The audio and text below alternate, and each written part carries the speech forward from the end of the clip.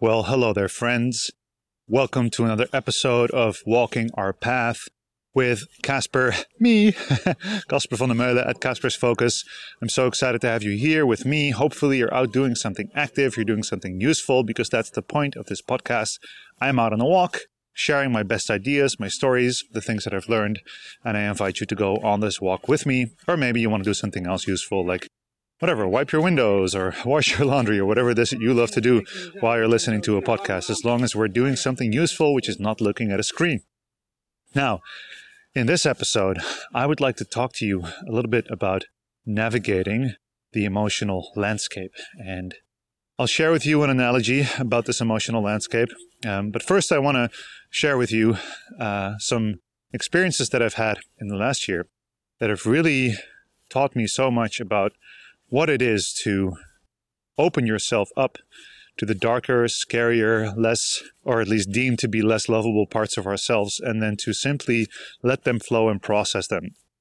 And the reason that I've seen a lot of this in the last years is because this is the work that I do. I guide processes of transformation, of opening, of vulnerable moments, and I help people open themselves up to the sides of themselves that they have deemed unlovable or unworthy or too dark to handle with.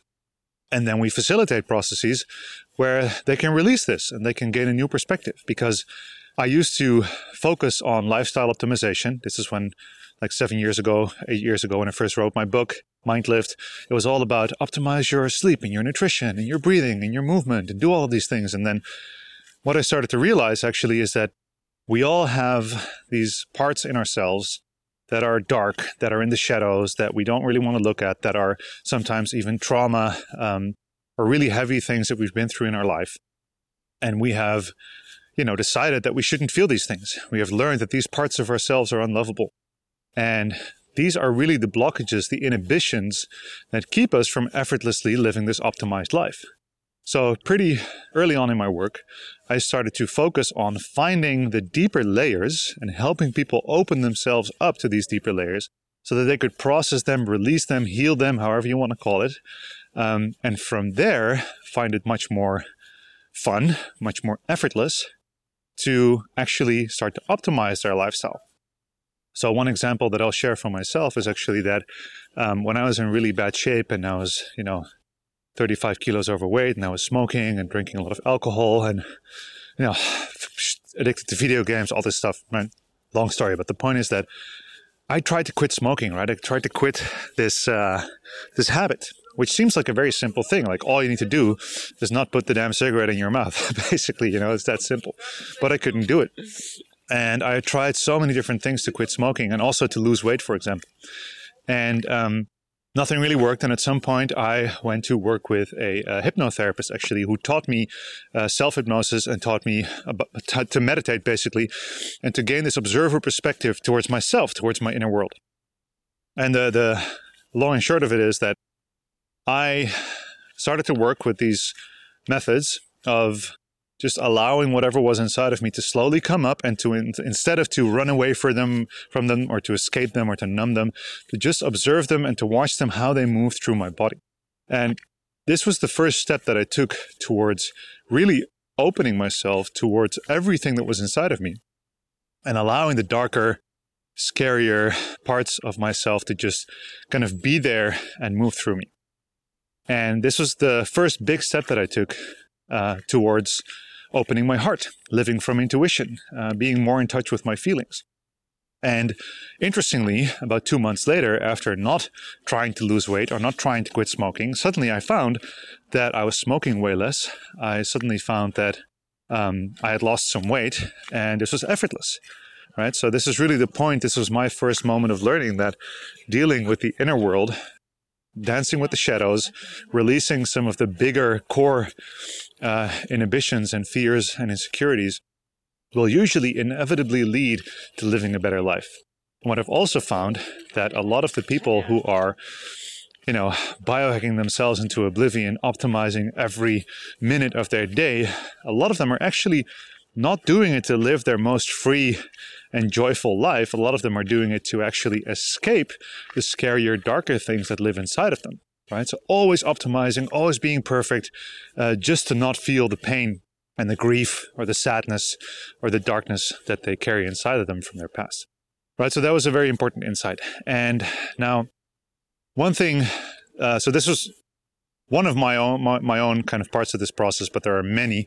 I could fill 10 podcasts with just my own stories of getting in touch with my heart and living from a place of feeling and allowing my emotions to flow. But it's really about this core concept, right? So everybody has these things living inside of them that are usually stored very subconsciously in our body, in the darker places. There's parts of ourselves that we don't love. There's trauma that we haven't really looked at since the bad thing happened. There's grief, there's sadness, there's trauma. All of these things, they keep living inside of us because most of us have learned that these shouldn't be shared, that these shouldn't be opened, that these shouldn't move. We should actually live a life where we control as many of the variables as possible so that we don't run into the difficult parts of life. Now, I believe this is a massive fallacy, and this is keeping us from living a life of full purpose and joy and potential and all the stuff that we want.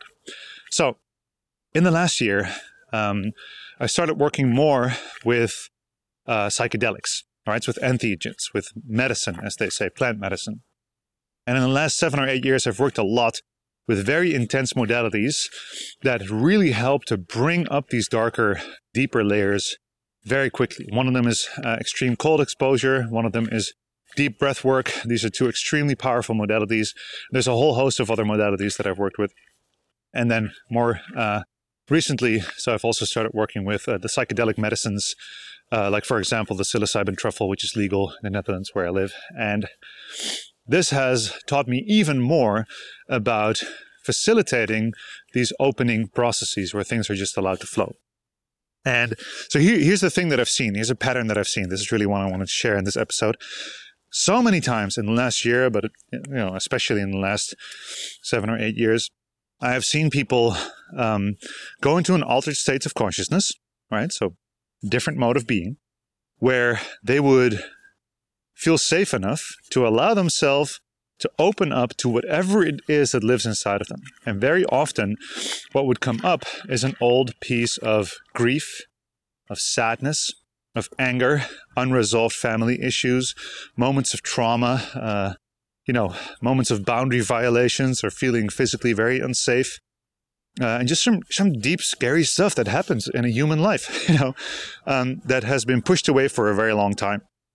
And there's this analogy that I like to use when I lecture about this, which is pushing down the beach ball. And it's not my analogy. I'm not sure who came up with this one originally, but it's a really good one, where there's this image you can make in your mind of being in a pool and having this giant beach ball and pushing the beach ball in the water. And this beach ball is the thing that we don't want to feel, right? So we push away whatever it is that we don't want to feel. And this is actually costing a lot of energy, a lot of effort. It's creating a lot of tension in our system to constantly push this thing away, because we believe that if this dark thing, this scary thing, actually pops up to the surface, right? So we release our efforts to push this down. We believe that the world is going to explode into a fiery blaze. Life as we know it will end. Something really bad will happen if I, cry, if I scream, if I am vulnerable, if I share this story, if I show this side of myself to my loved ones. Like, that's the stuff that we believe about these emotions. So not all, but a lot of what my work has been about is creating a setting that is safe enough for people to release the pressure, the tension, the effort to keep that beach ball down, and to simply let it run its course. And then when they do, usually they notice that nothing really bad happens at all. Just the beach ball comes up with a lot of force. There's a lot of splash. It's a spectacular scene, There's crying and there's screaming and there's shivering and convulsing and shaking and all of this really heavy release stuff. And then there's this moment of peace and calm and quiet where it's like, oh man, I've been wasting so much energy my entire life trying to push this beach ball down. And now it's just happily floating at the top. I can look at it. I can allow it to float away.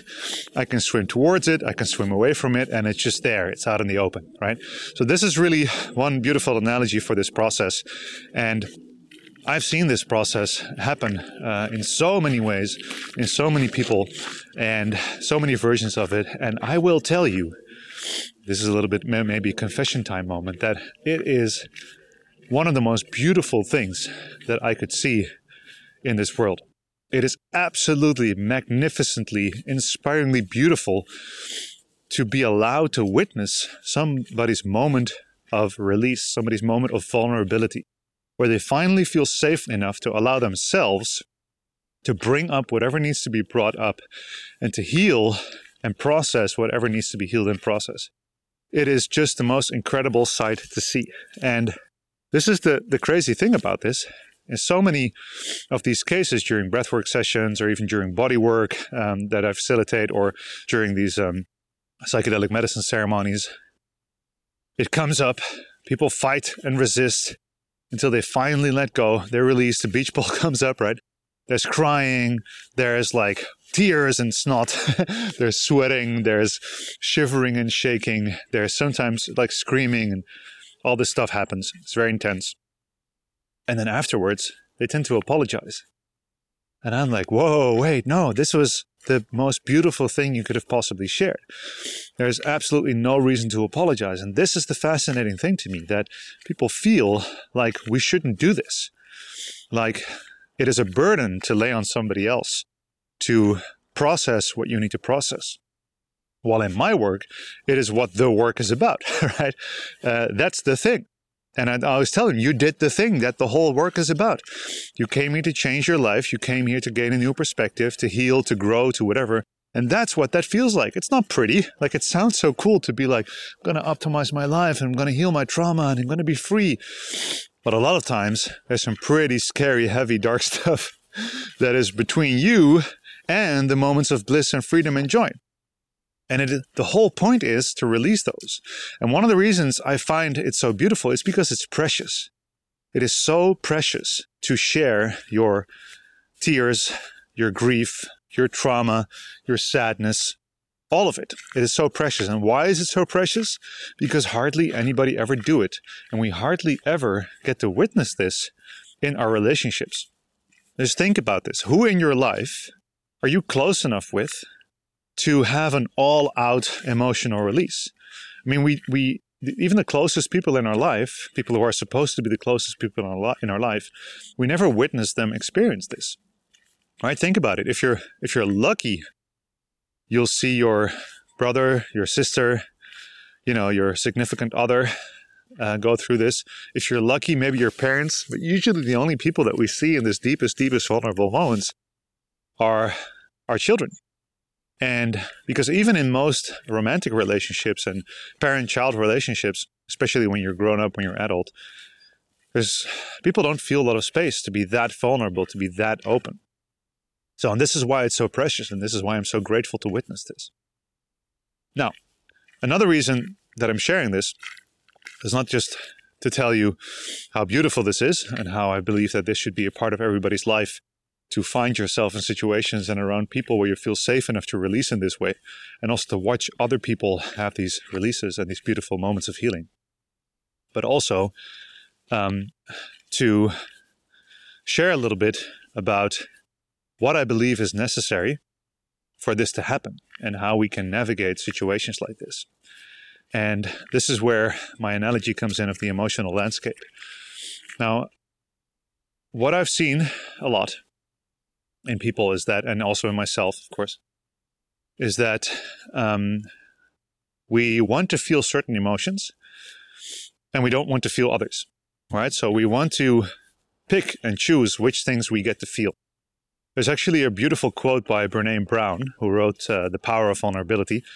Incredible book, helped me so much on this journey. And the quote is, you can't selectively numb, right? So if you live a life where you numb things out, you can't really choose. So if you, for example, are numbing sadness, you're automatically also numbing your ability to feel joy, right?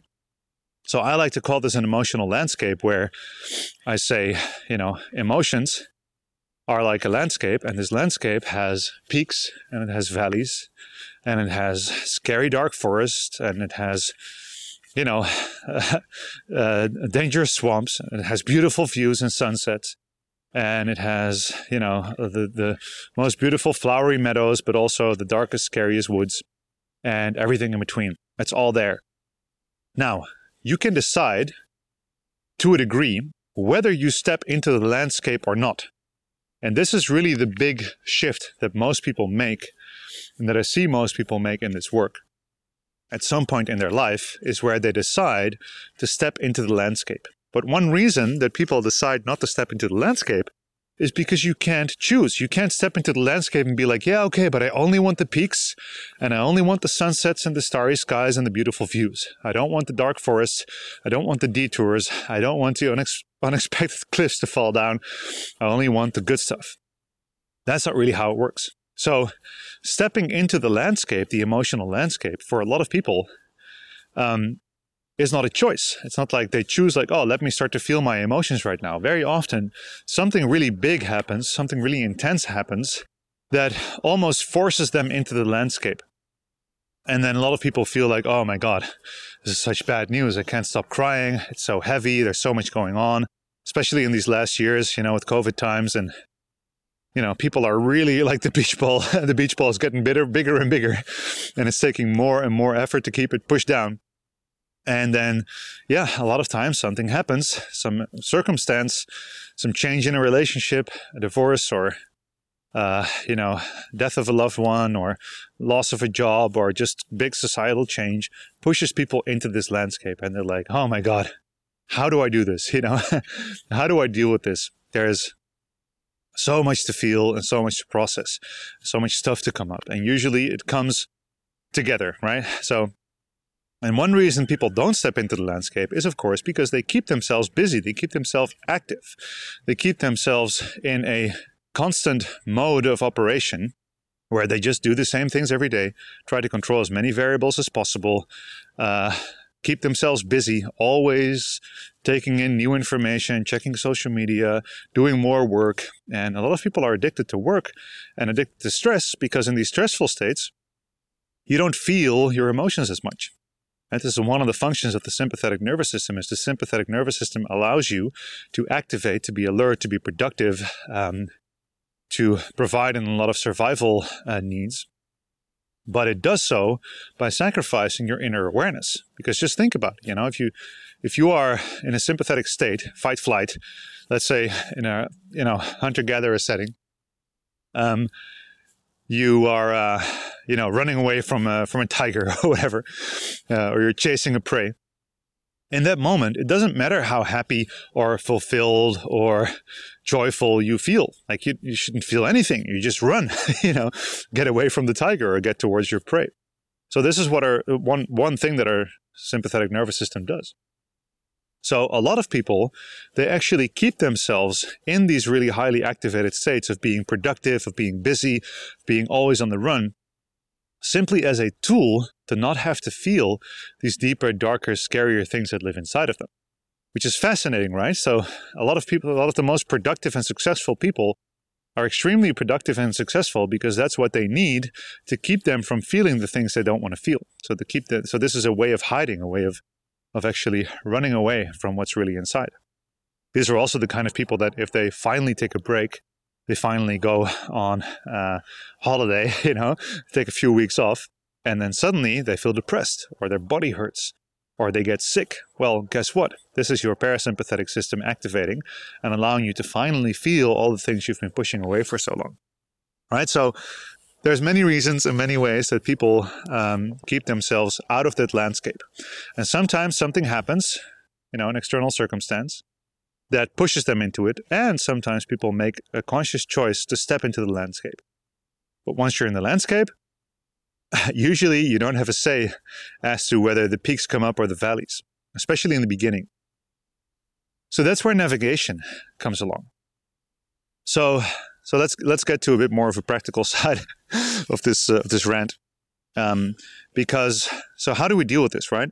What do we do when we find ourselves opening up towards these parts that have been hidden, maybe when trauma comes up or when scary memories from childhood or whatever it may be? Well, the first and most important thing that I tell people is that your body knows exactly how to do this. We cannot process matters of the heart, these deeper, darker layers, from just thought, right? Our head doesn't have a lot to do with that process. We don't need to understand everything in order to be able to let it go or in order to heal it. Actually, a lot of times we just need to let it go without understanding it. But this is very scary to a lot of people. So the first thing is your body knows how to do this. And this means that as soon as that beach ball comes up, as soon as the repressed or suppressed or, forgotten or whatever deeper, darker layer, the memory, the fear, the sadness, the grief, whenever it finally comes up, all we really need to do is hold space. Now, space holding is a huge topic that I can do a whole episode about later, but what it really is about is to be present with it with as little judgment as possible and to simply let it run its course because your body knows how to do that, right? If a cry comes up, let the cry the cry, If anger comes up, let the anger release the anger. This is really almost like they've been charged and charged and charged. These parts of us that we don't want to see, they've been charged up the whole time, and all they need to do is discharge. All we need to do is let go of this beach ball, allow it to run its course, and then it will be disarmed in a way. But again, this is stepping into the landscape, but not being entirely sure what's going to happen. Sometimes we've pushed away these things like sadness and grief for so long. And actually, people tell me this. This is a quote that I've heard I don't know how many times just this year when people say, but if I allow myself to cry over this, I don't know if I will ever stop. Right? That's a deep one. So there's this fear, this lack of trust in our ability to deal with our own, inner struggles that keeps us from allowing it to flow. While all we need to do is fully allow it to run its course, and at some point the tears will stop. But there's also this idea like, okay, you know what? I'm going to heal my trauma. I have from 3 in the afternoon to 4 in the afternoon, right? That's when I'm going to cry. And then I'll get back to life. Well, that's not how it works. If you really want to live a full life, if you want to live, become more whole, to be more in the present, to be more purposeful, to live with more joy, you're going to have to take some time to deal with these things, right? Ram Dass, which is a teacher that I've studied from a lot, his work, his audio tapes, his books, he talks about grief, and he says, when people say, like, how long does it take to grieve? And he goes, like, however long it takes. And then people say, like, I feel like I'm not done grieving. Do you have a way to deal with this? And then he just says, well, go grieve some more. It takes time. This is the thing with the landscape. There's not one route that these things will take that you can be sure of. It can't be controlled, can't be contained. The only thing you can do is step into this landscape with full trust and say, I will let it run its course. But also with that, one thing that you can also trust in is that every single time something comes up that you've been resisting to feel for a very long time, and you allow yourself to run its course, which means you give it all the space it needs. This is what space holding really means. You give it all the space it needs. You allow it to run its course. You trust that your body can handle this, that the cry will cry and the energy, the tension will release. Every single time you do this, you have practiced your ability to open yourself up, to allow it to flow through and out, and then another layer is peeled. Right? And that's really all you can do. This is really what navigation is about. Navigation is to take a step and to take another step and to keep trusting that if you keep taking just the next step, that at some point you will find another perspective. You will get to the peak, you will have the beautiful view. Because this is another thing to trust in, another very important factor of this, is that it's all temporary. And if you really sit down and you look at your thoughts and your feelings and your sensations in your body, and this is of course at the center of many, many, many spiritual practices, and meditation and yoga and a lot of these things, is that if you take time to study your thoughts, emotions, and sensations, you will find that the one of the most core aspects of these experiences is that they are temporary. right? This too shall pass. One of the most powerful, almost mantras that you can tell yourself when things get difficult. This too shall pass. And this also includes the good stuff. The peaks will pass, the valleys will pass. But navigating the landscape is about trust.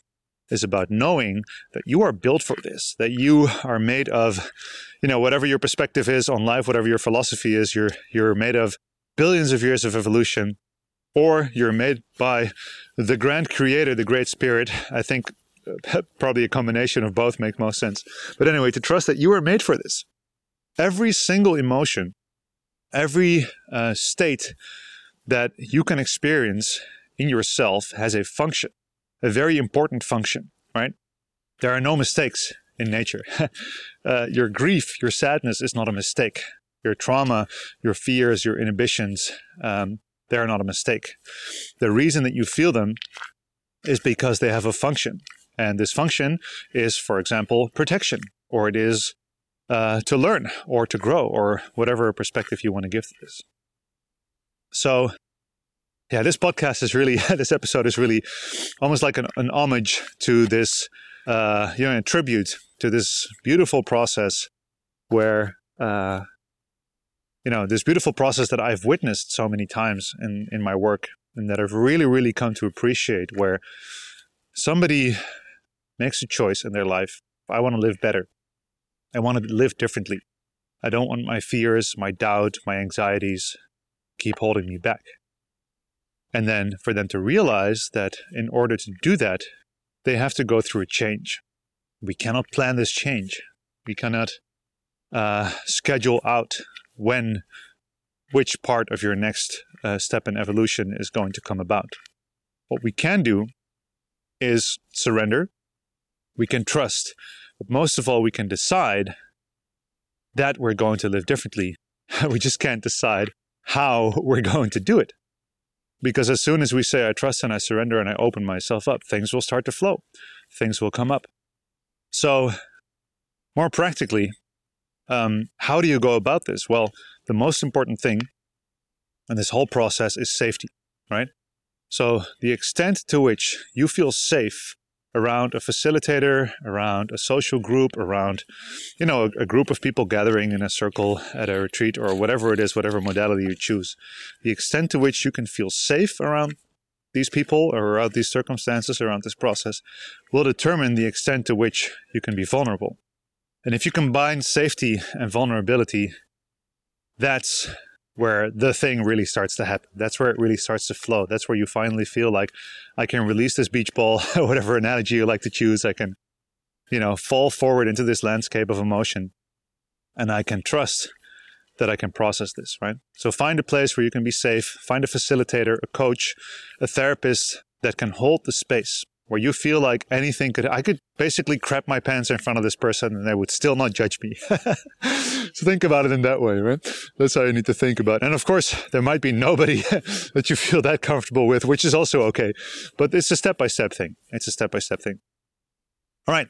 So, my dear friend, these were my thoughts on this beautiful, precious process of releasing, of opening up, of healing, of processing. I hope this was useful to you. I always love hearing from my listeners. If anything came up, or if you had any insights, or if this helped you in any way, and if there's anything that you would like me to speak to, another topic, or you have a question that you would like me to deal with on this podcast, then by all means, feel free to send us an email, hello@mindlift.com, if you want to check out our coaches certification programs or breathwork certification programs.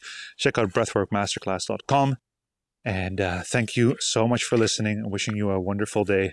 Until soon, peace out.